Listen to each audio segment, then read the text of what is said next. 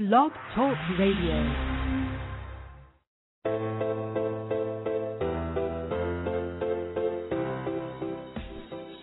Jeff Green, guarded by Wilt. Here's Garnett. They're looking for Pierce. They have back door to Green. Scores. They used it as a screen.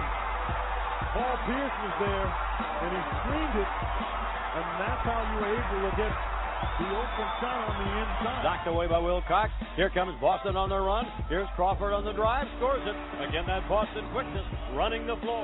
Terry with the miss. But there's Bradley making jumpers, playing defense, and now offensive rebounding. Avery Bradley is a defender, but you're not expecting him to score 22 points, I'm sure. No, not at all. But, that's what he's been doing for this team. He's spotting up, making the open shots. He's running their team. He's playing great. It's the Celtics Beat with Ty Ray.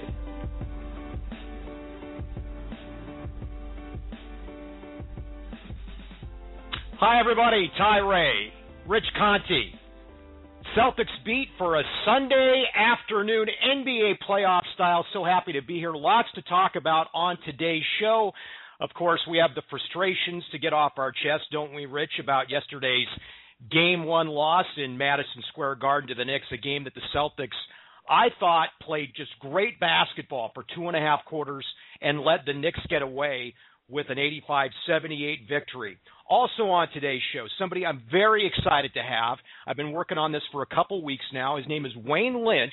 He's an author and historian of 76ers basketball, and he wrote a book called The Story, Season of the Sixers, the story of Wilt Chamberlain and the 1967 NBA champion Philadelphia 76ers. Now, this was the team that ended the Celtics' 8-year run as NBA champs, that ended that great dynasty of the Boston Celtics. And we're going to have Wayne on the show to talk about that. He's also currently news director at Northwest News Channel in Seattle, so we can talk some current NBA basketball with him in regards to the possible move of the Kings back to the Seattle area. Lots going on with that, lots of politicking back and forth, lots of posturing, if you will, by both sides from the Kings and the city of Seattle.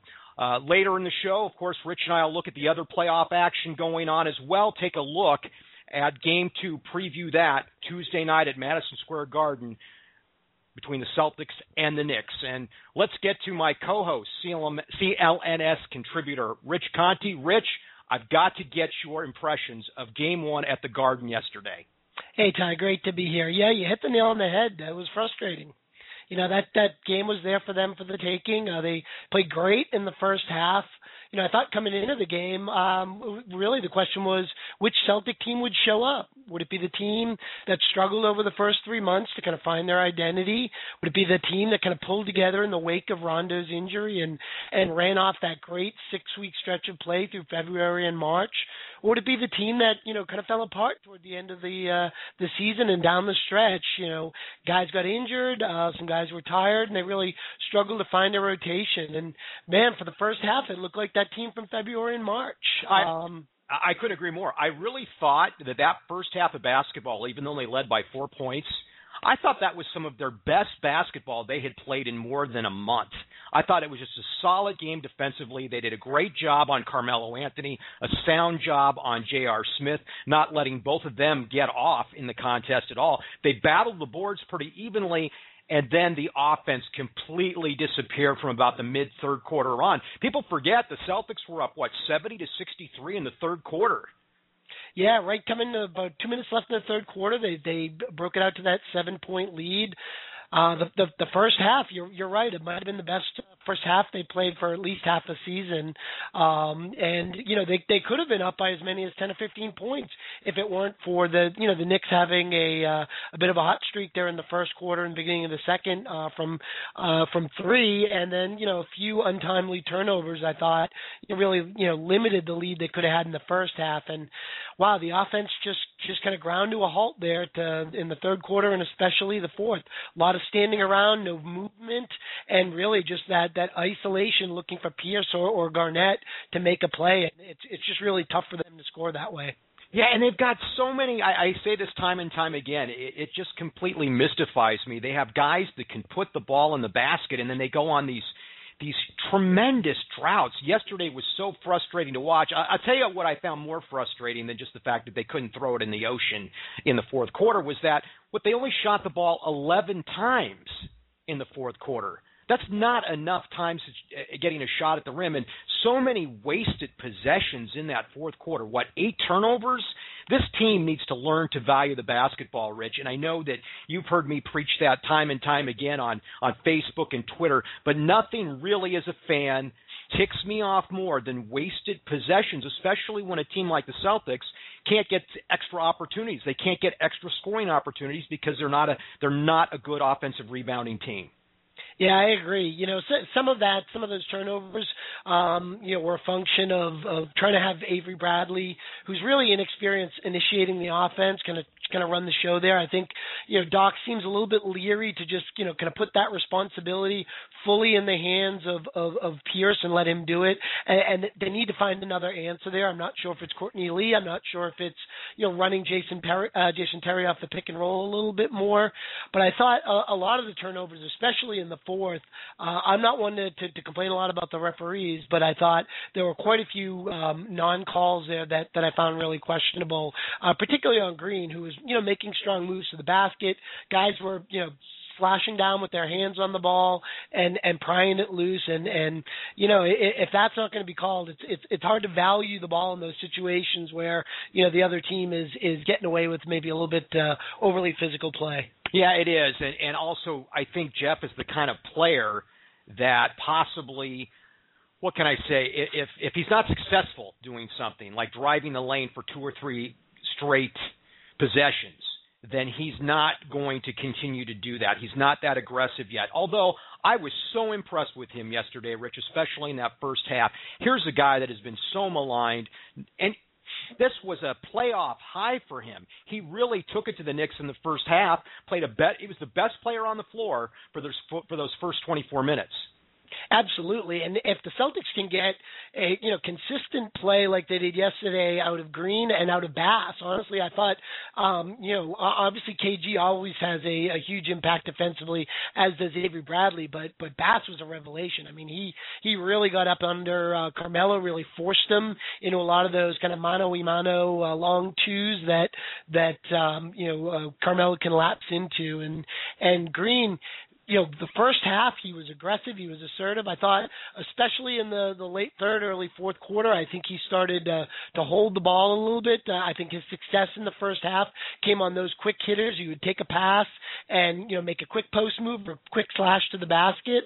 And that seemed to really, free the offense up quite a bit for everybody. The second half, if it wasn't Pierce running the isolation, they were isolating Green out in the wing, and the ball just stopped. And he's got to either make that quick move or swing the ball to the other side and get that defense moving. I couldn't agree more. I could not agree more with you, and that's why I said earlier in the show, just a few minutes ago, it just absolutely mystifies me with the players that they have on the court. Guys that have just great offensive ability, that they just cannot find a way to put it in the hole for these long droughts. And this will be interesting to see how they react in Game 2. We'll touch on this later in the show, but I do think they need somebody out there on the court in the fourth quarter. Dare I say his name, Rich? Jordan Crawford? Dare I say his name? I thought you were going to go there, and I was actually really surprised that Doc went to him over Courtney Lee in the first half.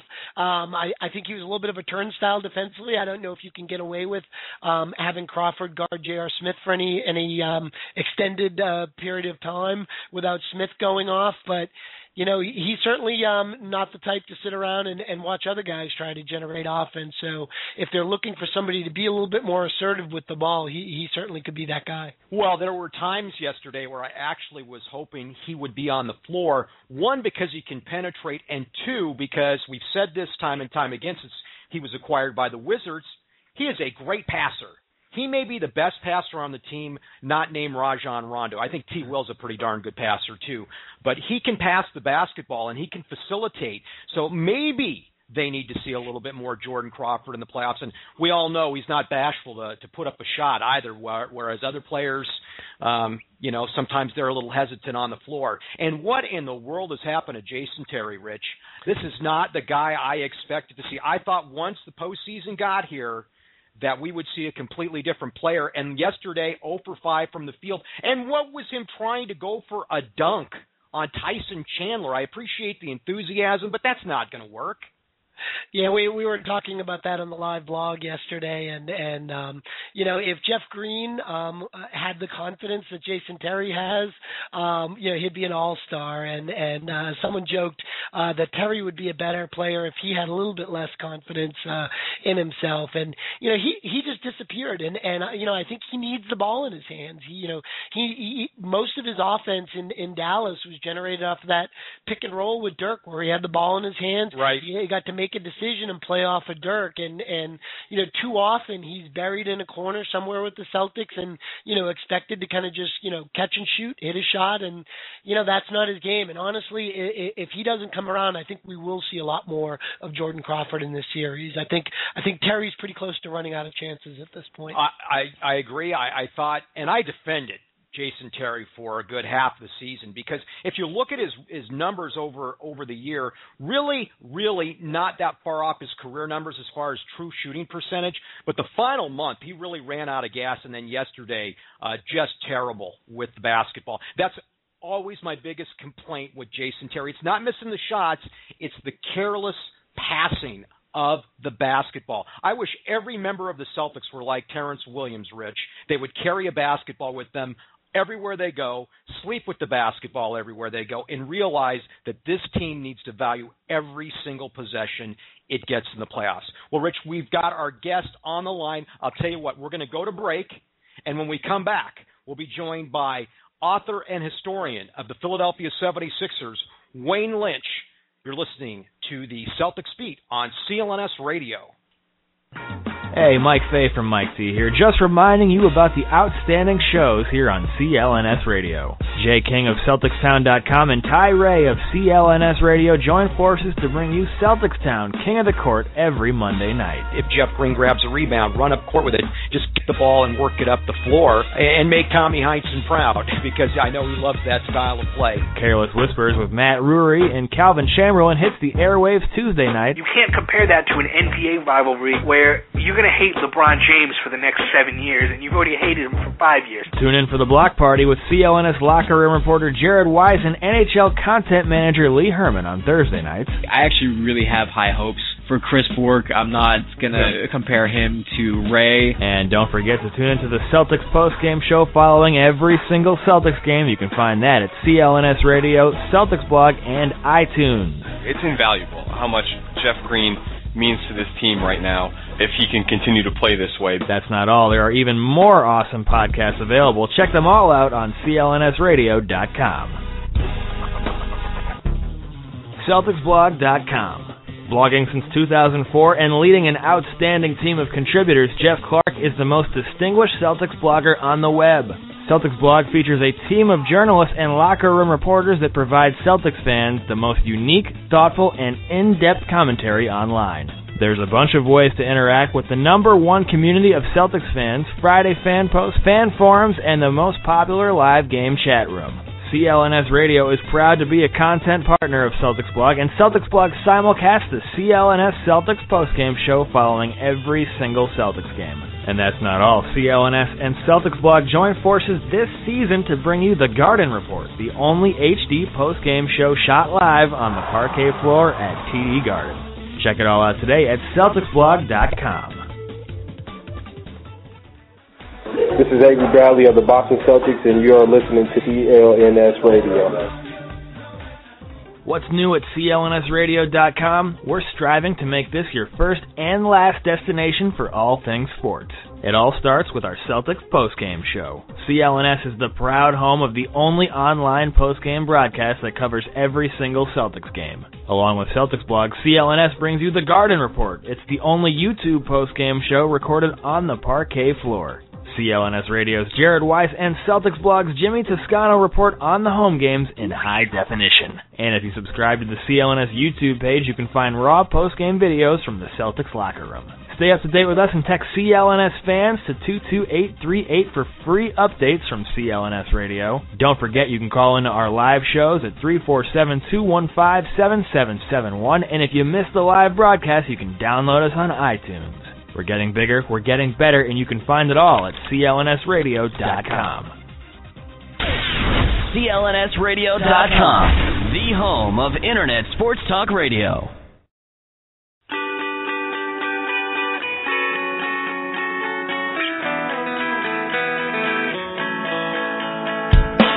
Welcome back to the Celtics Beat. Now here's your host, Ty Ray. Hi, everybody, and welcome back to the Celtics Beat. I'm Ty Ray, along with my co-host today, Rich Conte, CLNS columnist and contributor. And I'm very pleased to be joined right now by 76ers historian and author Wayne Lynch. He's also the news director at Northwest News Channel in Seattle. And Wayne, thank you to the program. We really appreciate you spending your Sunday afternoon with us for a few minutes. I'm having one of those multiple screen experiences here, watching the NBA and a little bit of golf and online and talking to you. So it's kind of fun, on a Sunday. You got to love technology. It's a great thing. Well, here I am. Oh, yeah. My co-host is in South Carolina, so technology is a great thing. And I have a little story to tell before we get started, Rich. I'd want to let Rich know how I met Wayne. I was interviewing for a job at Northwest News Channel, Rich, and I go into Wayne's office, and there's 76er stuff up on the wall. Now, as a Celtic fan, do you think I've got a snowball's chance to try to get a job when you meet a 76er fan? That'll put you on the edge of it.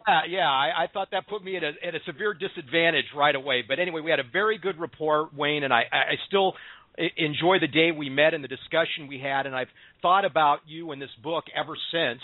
And I'm glad you're going to talk about it with us. The name of the book is Season of the 76ers, the story of Wilt Chamberlain and the 1967 NBA champion Philadelphia 76ers. This was the team that ended this great Celtic dynasty, the 8-year run they had from, 59 to 66.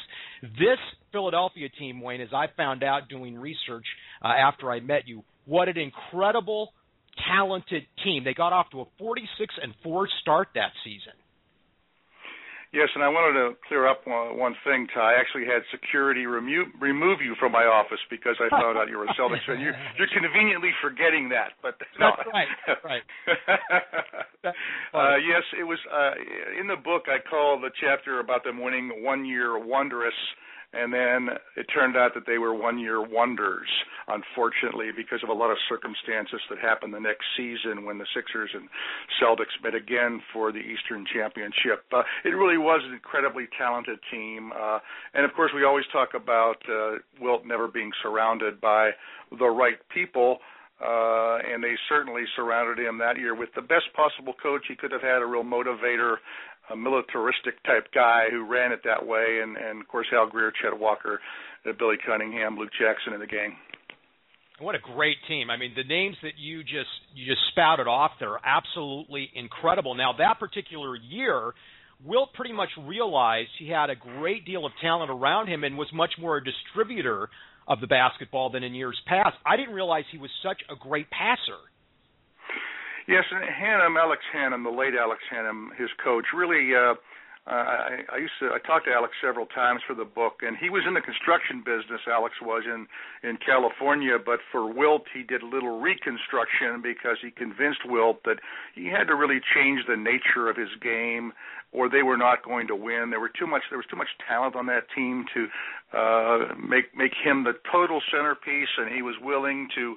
He even gave up the scoring title that year to Rick Barry, which is somewhat of a feat in itself to sort of not score when you can. And the rest of the guys just they moved the ball well. They were streaky, but very, very effective and very hard to beat in a league that was much smaller and a lot less physical.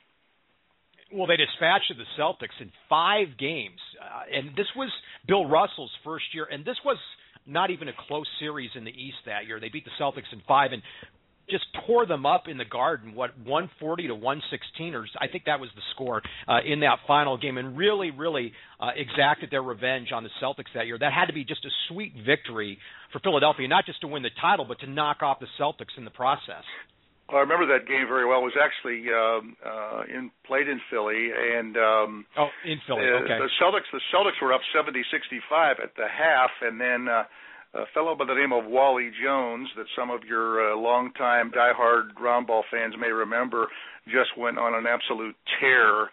He was throwing stuff up. He had kind of a strange motion when he shot, kind of a jackknife. His legs, his toes would almost meet his hands when he jumped. And they just pulled away toward the end, and Billy Cunningham, who was part of the book with me, remembered how Bill Russell just wouldn't stop playing. Even though they were way down, he just kept going. He wouldn't give up, and when they shook hands at the end of the game, it really meant a lot, seeing the Celtics go out very proudly, but they knew they met the team that was more than their match that particular year. Now, I have to ask you, what was your background in being a Sixer fan? Did you grow up in Philadelphia? How did this all come about? Because this is really a book from a fan's perspective from what I've read. Well, when I was 16, living in Pittsburgh, my hometown, back then the NBA actually played neutral court games. Boston sometimes played at Hartford, and Syracuse would play perhaps in Buffalo when they didn't have a team. And the Sixers were playing 6 games that year in Pittsburgh. It was a litmus test to see if Pittsburgh could be an NBA franchise, because they were fairly successful as an ABA franchise when Connie Hawkins played for the Pittsburgh Pipers and before that the Wrens. So it was a bit of a litmus test. When I found out they were coming, I wanted to go with my friends. About 4 of us, begged our parents for money. We bought tickets. We had front row or third row seats. And my love for the Sixers really went back to listening to play-by-play on the radio.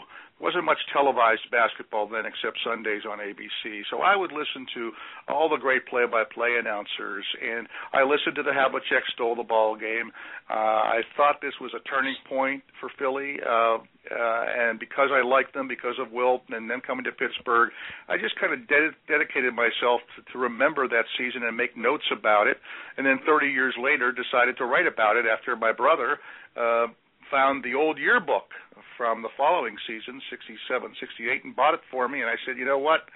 Nobody ever has written a book about this team. All the great Philadelphia sports writers, Bill Conlon, there's a bunch of them. You thought by now they would have written about it. They didn't, so that opened the door for me, and I spent a lot of time in Philly researching. Hey, Wayne, this is Rich Conti. I wonder if you can draw any parallels for us between, Wilt, particularly breaking through with the championship in '67 with the Sixers, and LeBron James breaking through with the Heat last year. Both obviously they're very physically dominant players that struggled earlier in their careers to achieve the type of success that a lot of folks expected from them. I know now that James has won one, the conventional wisdom seems to be that the monkey's off his back. He's to run off, multiple championships. Didn't actually work out that way for Wilt. What parallels can we draw? Well, LeBron has won 3 of the last 4 MVPs, and will probably win this year's MVP. 4 out of 5, that's pretty rarefied air. Wilt won 3 in a row, so LeBron hasn't quite done that yet. You have to remember that when Chamberlain was playing for the Warriors then in Philadelphia, the Celtics were really at their total peak in talent. Russell and Sam Jones and KC, Havlicek was he was a killer. Siegfried, all of them, Don Nelson with a great bounce shot against the Lakers in the 68, 69 championships. I think that Wilt was, he has so many records from that first year. He was the MVP and the Rookie of the Year, and the Sixers won their championship 8 years into Wilt's career, and the Heat has won with LeBron 9 years into his career. So there are definitely some parallels, as it takes this amount of time often to break through, and because they are so dominant, it really changes the equation. I often think that Wilt never fouled out of a game, ever in his career as a pro because the league wasn't as rough and tough back then. And, you know, Wilt could have stood there in the lane and beat people up as, you know, trying to come in and go for a layup, but that wasn't his style. And so he never did foul out, but he could pour in the points at will until Tandem changed his style and turned him into an assist leader. It's pretty crazy. I'm thinking about this right now. I think we tend to think of Chamberlain as this big body in the key there at will, but you don't think of him as a great passer, and yet, he averaged 8 assists a game. I think he's one of the top passing centers in the history of basketball, if I'm not mistaken. Yes, he did, and he really gave himself up. And, you know, in 68, the Sixers won the East again, and the Celtics were right behind them, and in the series, the Sixers went up 3-1, and then Cunningham got a broken arm in a previous series, and they kind of ran out of gas, and the Sixers lost the last game by 4 points. And I happened to be at the Spectrum for game number 1, which was 2 days after Dr. King was assassinated in Memphis, and that really cast a pall over the entire series. And when you think about what we've just watched in Boston, and I can tell you that everybody in Seattle just salutes Boston for what it endured this week and came through, it really, they almost didn't play that game. They almost did not play that game. The Sixers really wanted it to be postponed. The Celtics pushed for it really more than Philly, and they went out and played, and the Sixers were listless, and the Celtics won that game by, I believe, 9 points, if I recall correctly. You've been a Sixer fan your whole life. Are you sad, Wayne, that they really haven't gotten back to the powerhouse they were in the 60s, and you could say they were just as strong in the 80s for a long period of time, and they really haven't found any consistency since then for such a great organization? Yes, I think they're a little harder to follow because they don't seem to be together on all levels, from management down through. I was sorry to see Doug Collins go, but, you know, last year at this time, guys, we were watching the Sixers and the Celtics again in a best of 7 that the Celtics finally prevailed in, and it was just great to see one of those best of 7s again.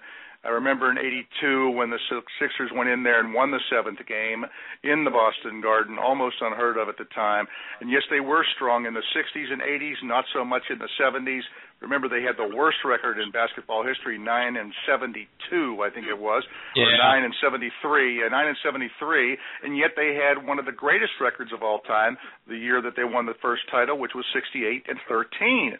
So, and then they won 65 games with Moses.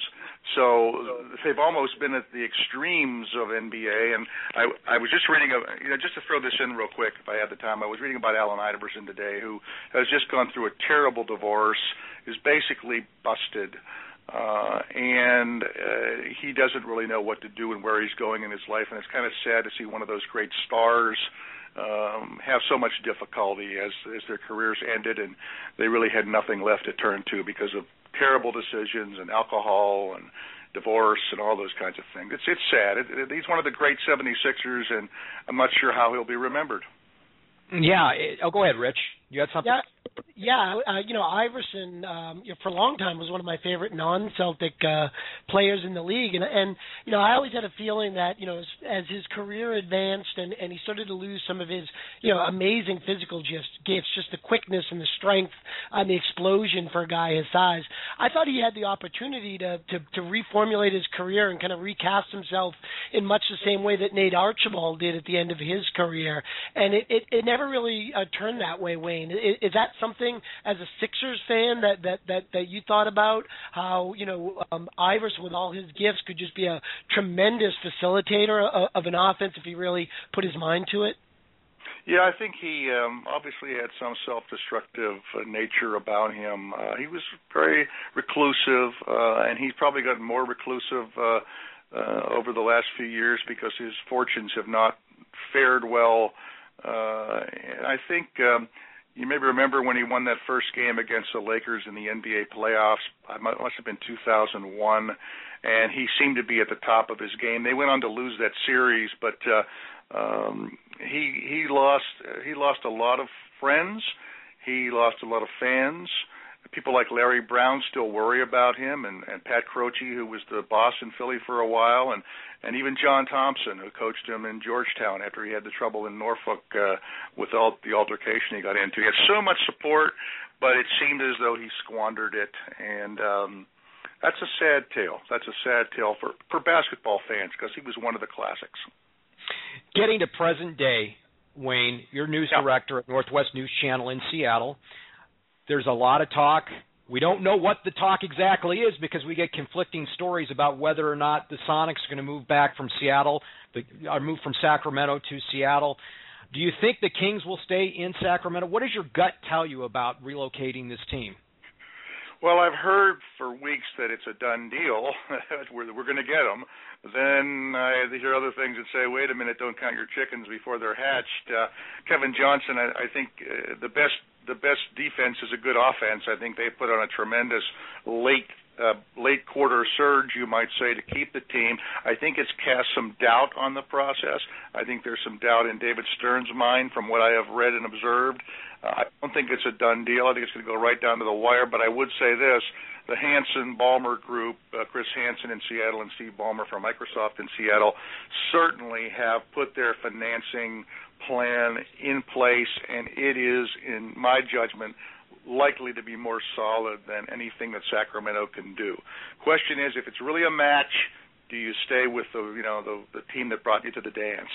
I would not rule it out, but I think Seattle deserves a team at some point. I wish they could get one without stealing from Sacramento, but and I have to say, Seattle brought this a little bit on themselves. The last year they were here, before they were sold, bad team, no fan support, very minimal, even with Durant on the floor.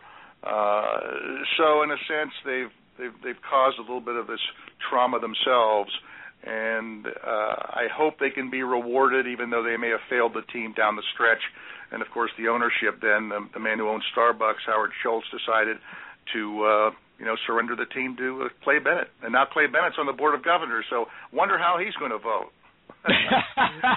Yeah, it is kind of hard to believe that we no longer have basketball, Wayne, in the Great Northwest because of such the rich history of NBA basketball in Seattle. I still remember as a child watching that parade through downtown Seattle, those great Sonic teams that beat the Bullets that year, and they're not here. And those records, for crying out loud, they're in Oklahoma City. How is Fred Brown's name in an Oklahoma City media guide? It doesn't make sense to me.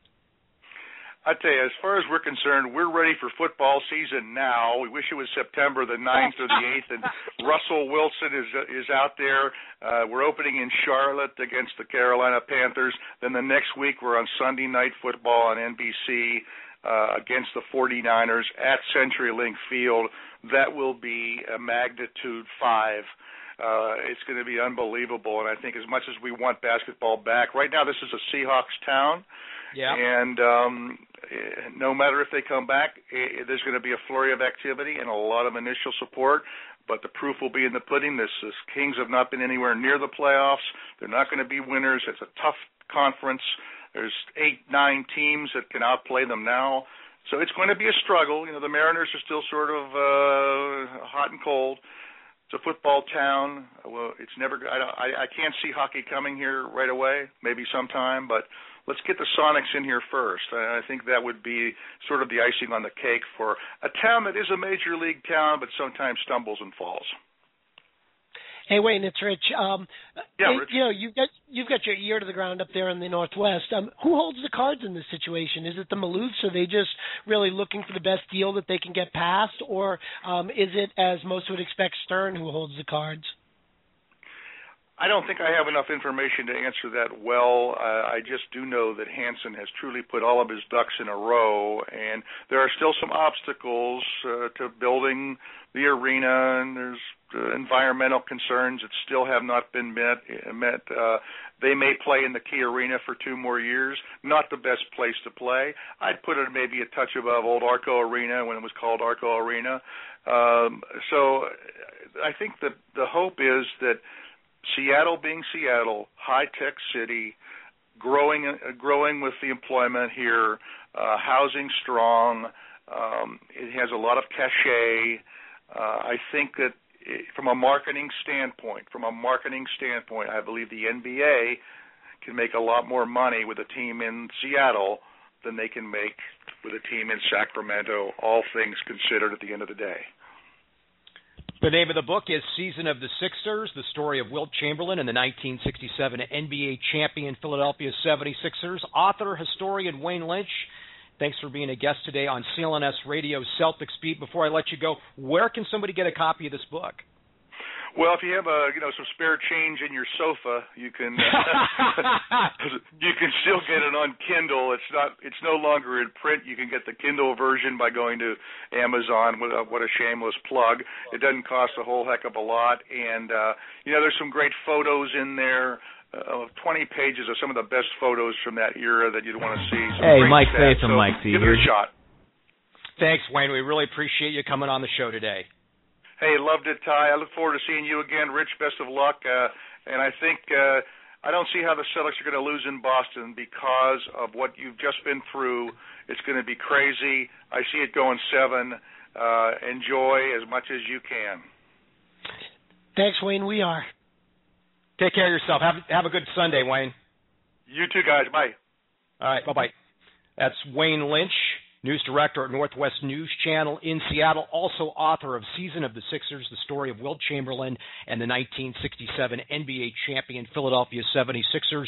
You can get his book on Amazon.com. Now, when we come back on Celtics Beat on CLNS Radio, we'll look ahead to that Game 2 that Wayne Lynch just talked about actually, that one's going to be at Madison Square Garden. We'll look ahead to that game on Tuesday night, plus look at other playoff matchups in the NBA when we come back on Celtics Beat.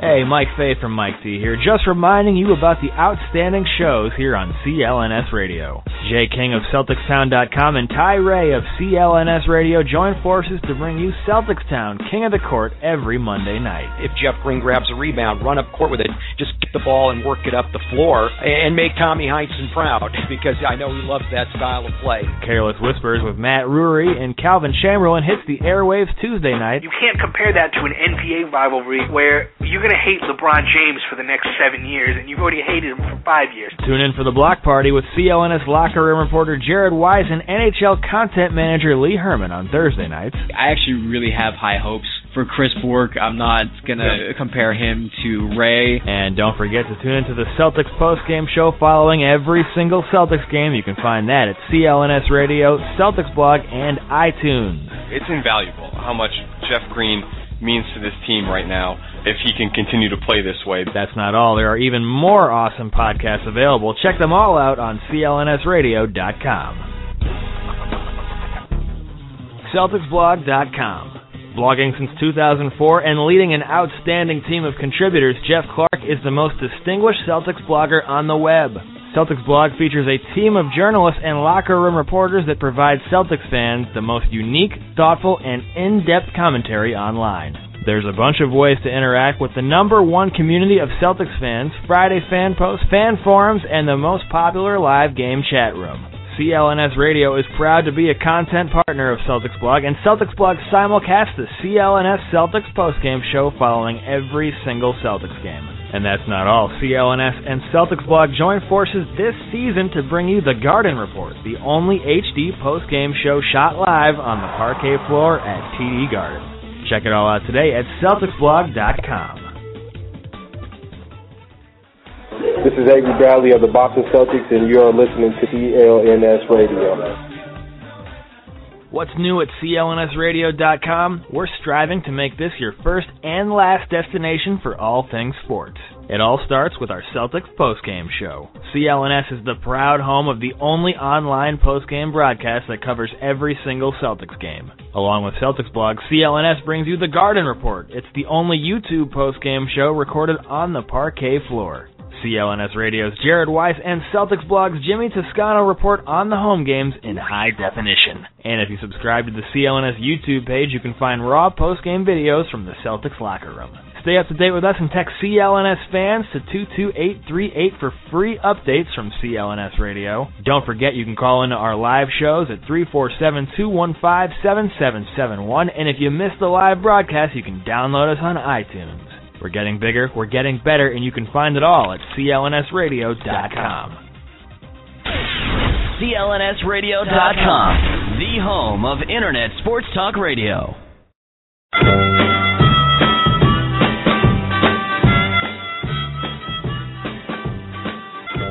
You're listening to the Celtics Beat on CLNS Radio. Here's your host, Ty Ray.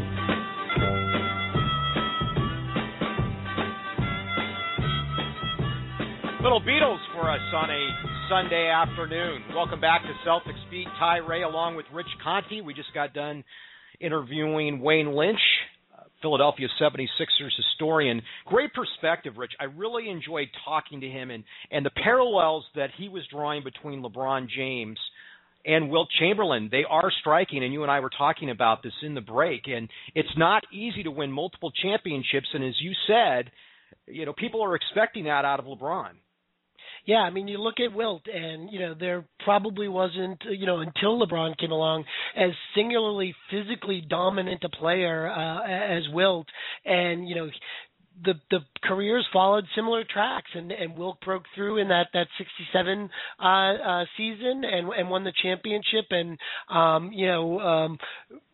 could have set the stage for him running off several in a row, and it never really panned out for Wilt. So I guess, you know, we'll wait and see, if it really is a case of LeBron having the monkey off his back now and is poised to win multiple championships. But, you know, it's just not that easy. No, and a little luck has got to come your way too. And Celtics fans can remember that we were all thinking about winning back-to-back titles that second year of the Garnett era. And the Celtics got off to another great start. I think that year, Rich, they had a 19-game winning streak, and they were cruising. And then I remember that night watching that game on TNT, Garnett going up for the alley-oop in Salt Lake City, and he came down, and we all just held our collective breath. And, of course, we didn't realize it was going to be that serious. We kept getting told that he might be coming back, and it just never happened, and the Celtics fell, in the Eastern Conference semis that year to the Magic in 7 games, nearly pulled off the upset. So it's pretty damn hard to win back-to-back titles,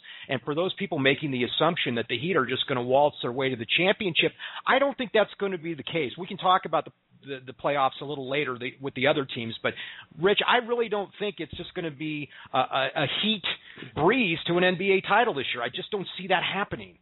Well, if you take Brandon Jennings at his word, they're going to go out in the first round and lose to Milwaukee in 6. He seems pretty confident. But, you know, honestly, Miami's already caught a lot of breaks. You know, if you look at the Celtics with Rondo out, the Bulls obviously with Rose out, Indiana's missing Granger, although I wouldn't say they actually missed him very much today.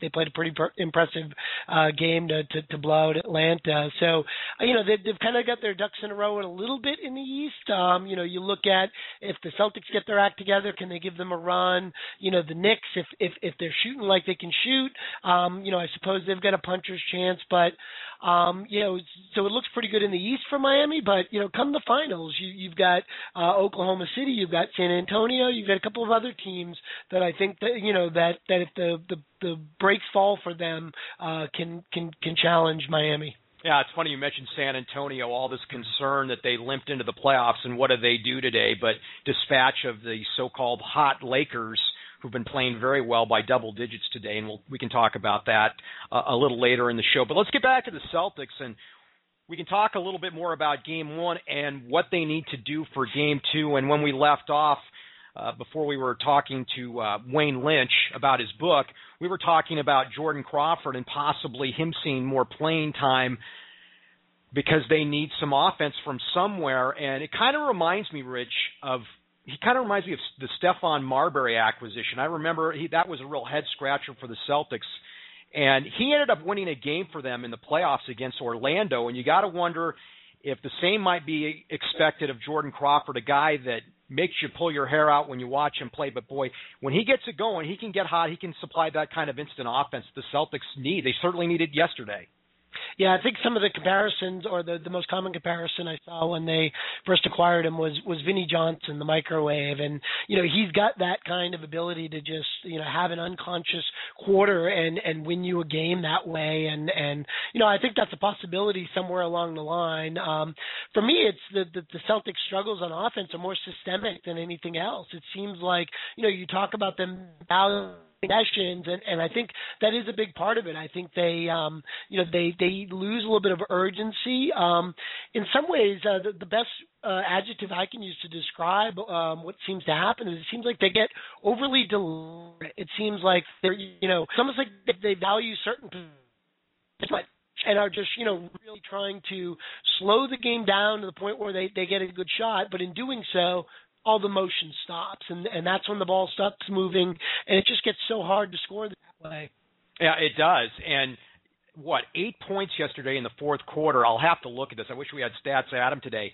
I think that 8 points in the fourth quarter, is that not a franchise postseason low? That's a record. The 8 points yesterday. Yeah, I would imagine it's a franchise low. I think the all-time low, I think they mentioned in the broadcast yesterday, was 6 points. So they managed to just get above that. But yeah, I wouldn't be surprised if that was a franchise low for the playoffs. It's crazy, Rich, looking at the numbers from yesterday's game. If you would have told me that Jeff Green was going to score 26 points, the Knicks are going to shoot, 40% from the floor, Carmelo and J.R. Smith are going to go a combined 20 for 48, I'd say the Celtics are going to win that game.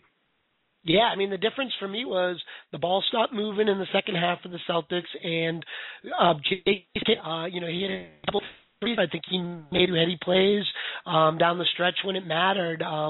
But to be honest, if the Celtics play defense and the Knicks play offense like they did yesterday throughout this series, I have a hard time not seeing the Celtics not win the series.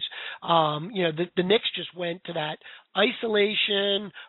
Carmelo as the ball stopper, J.R. Smith, putting his head down and getting a shot at all costs, and they're just so easy to defend when they do that. And I thought the Celtics really them out of there, and if they can do that, I like their chances. Yeah, I do too. And I thought, like I said at the start of the show, I thought this was the best half of basketball the Celtics have played in more than a month because, Rich, if you look back on the regular season, after that Miami game, that real heartbreaking loss where Jeff Green went off, the Celtics have won, 5 games and lost 12 games since that point, including yesterday's game.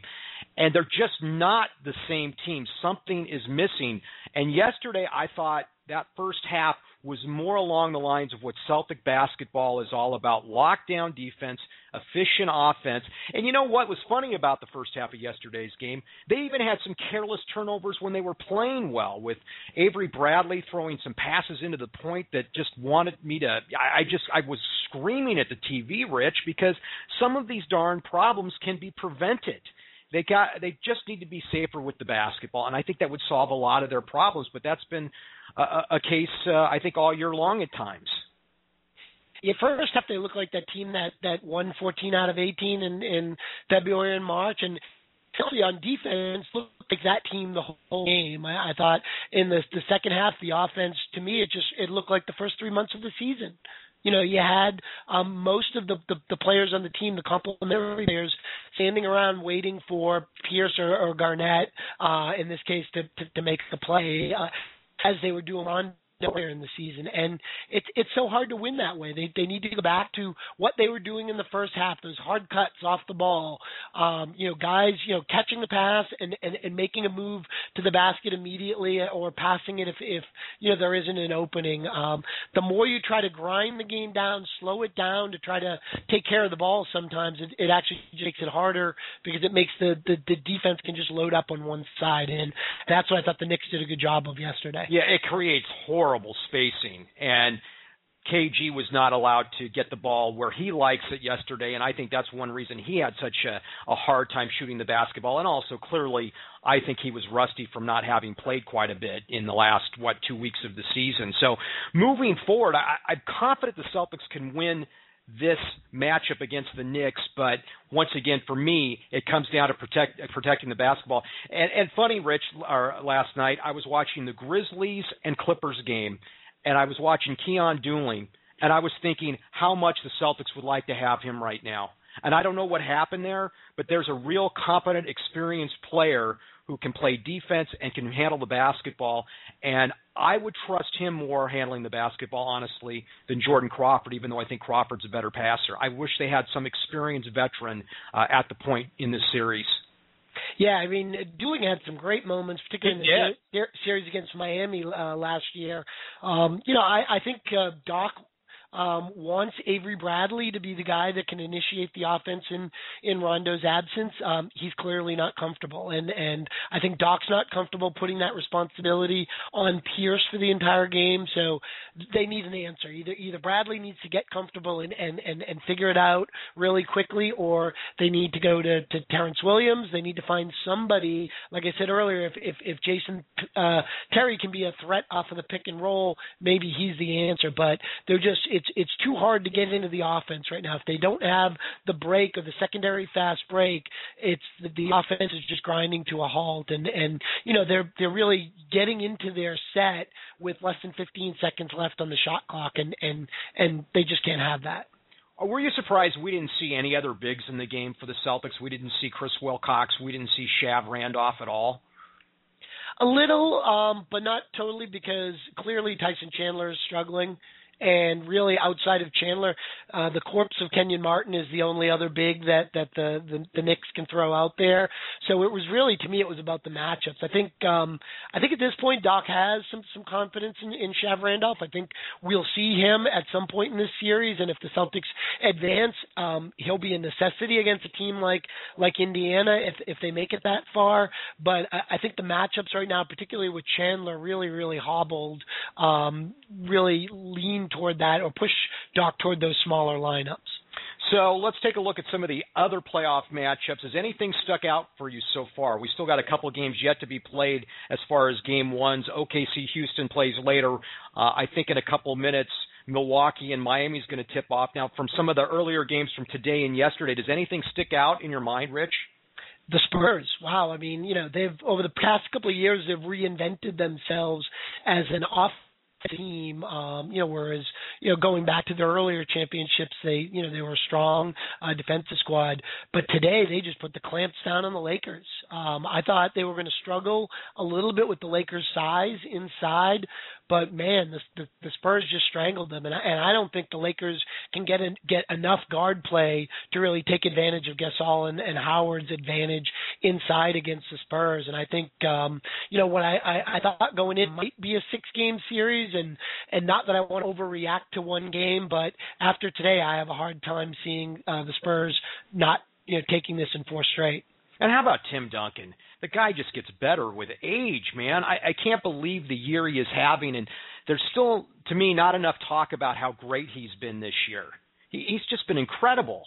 Absolutely. I mean, you couldn't get two more different personalities than Duncan and Garnett, and they certainly don't have any a love lost for each other, from what I can tell. But man, those two guys are treasures. They're absolute NBA treasures, and as fans of either team, or really just the league in general, appreciate these guys while we still have them, because there aren't too many, there haven't been too many players like them in the past, and I don't see guys coming along that just have that kind of professional and warrior mentality that those two guys have, and they're going to be sorely missed when they decide to hang them up. It's funny you should say that, Rich, because last night after the game, I saw a lot of Celtic fans tweeting and on Facebook so frustrated about yesterday's game, and we all were. But one thing I think we have to come to grips with is we may be watching the final run. This could be the final series of Garnett and Pierce, and I don't want to spend those final games complaining. I want to enjoy watching them. And yesterday, to see Pierce have that nice run in the third quarter, he had a 3 that was one of the uglier 3s you'll ever see. I think it bounced around the rim and fell in. And to see him, get savvy and drive to the hoop and get fouled and get to the line, I'm just really enjoying watching this final postseason run, and I hope we don't take it for granted and we find ourselves complaining every game and don't get a chance to step back and look at just the great careers that these two guys have had, Kevin Garnett and Paul Pierce. Completely agree. You know, the Celtics are obviously a franchise in transition right now, and you know there's frustrations that come along with that, and that's to be expected. But like you said, you still need to keep in perspective what these two guys have meant to the league and to the Celtics franchise in particular, and to me, even as importantly, what they mean going forward. Even if this is the last hurrah for them, and they hang it up at the end of this season, the culture that they've established, the example that they play stepping out on the court is a huge part of the Celtics' potential success going forward. And I never understood the folks at the trading deadline who, you know, throw around the rebuilding term and want to, you know, ship these guys out for, you know, a marginal draft pick or, you know, a player who might be something. People really undervalue the importance of a winning culture and continuity to successful franchises. And when you've built that like the Celtics have, you hold on to it like grim death. You don't let it go. That's right. And, Rich, I couldn't agree more. I said that when they were talking about the whole DeAndre Jordan trade to the Celtics for Garnett, and you throw in Eric Bledsoe, too, who's a fine player and could be a real star in the game. But Kevin Garnett is owed really a big debt by the Celtics because he did change the culture. Yes, he brought his talent, which was incredible in 2008. He was, defensive MVP that year and MVP of the finals. But what he brought was a complete change to the Celtic franchise that was in desperate need of an identity, and they're going to have that identity, I think, moving forward, even when he leaves, because he's established that, and you can't put a value on that. It's priceless, Rich. It's absolutely priceless. You really can't. You know, there's a lot of talent in the NBA. There's guys that come out every year. There's guys in the league right now, guys like Josh Smith and other players that you look at their numbers, or you look at some of the things that they can do on the court. And at the end of the day, that's not what wins championships. Even with a guy as talented as LeBron, who can do some amazing things on the court, it really is about attitude and understanding what it takes to win. And again, that is the hardest part of getting to that level of success and winning that championship, is understanding what it takes. And man, when you've got that, you don't let it go, and you really need to appreciate it while you have it.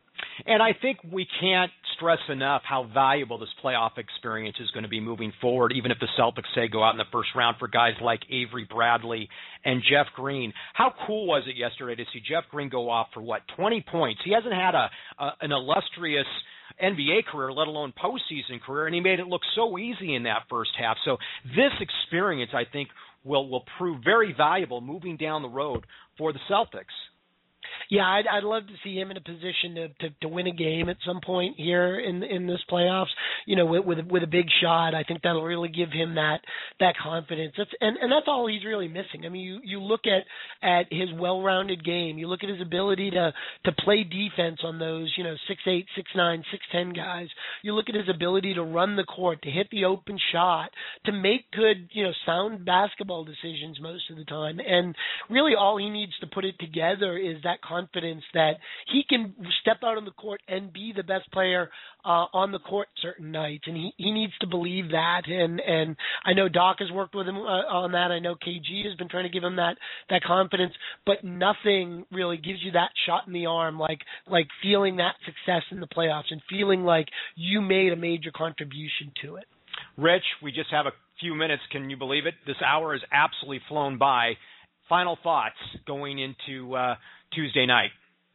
Yeah, I'm looking for more of the same from the Celtics, except for, just realize what got them in that hole in that fourth quarter, which was the ball stopped moving. And I think if they play as they did in the first half, I just have a hard time seeing the Knicks match up with them, particularly with Chandler so hobbled, and particularly with guys like Carmelo and J.R. Smith, who still have not mentally, I don't think, gotten over the hump of understanding that, it's not all about you, and it's not about trying to single-handedly win a game in the playoffs. And yeah, I like their chances. I think if they can steal Game 2 in New York, I don't see how this series goes more than 6. Rich, always a pleasure hosting any show with you. Enjoyed it. The hour absolutely flew by. Same here, Ty. Always enjoy talking with you, and really, really enjoyed talking with Wayne, our guest earlier. Yeah, I'm looking forward to more from him about the Sonics' possible move from Sacramento. We'll see. For Rich Conti, I'm Ty Ray. You've been listening to the Celtics Beat on CLNS Radio. And don't forget, for all the latest Celtics information, Bruins, Red Sox, Patriots, you name it, go to well, we know www already, but clnsradio.com. Lots of good stuff there. It's been revamped, and it is slick. And you can also see all of our great podcasts from CLNS at that website as well. And once again, I want to thank our guest, Wayne Lynch, news director from Northwest News Channel, who came on the show. He's also a 76ers historian and author, talking about that great 76er team that won the title and ended the Celtics streak of 8 straight titles in 1967. He also spoke to the Kings' possible relocation to Seattle. For Rich Conti, I'm Ty Ray. We'll see you after the postgame show on Tuesday night when the Celtics take on the Knicks at Madison Square Garden. The postgame show scheduled for 11 Eastern Standard Time. Have a great Sunday, everybody.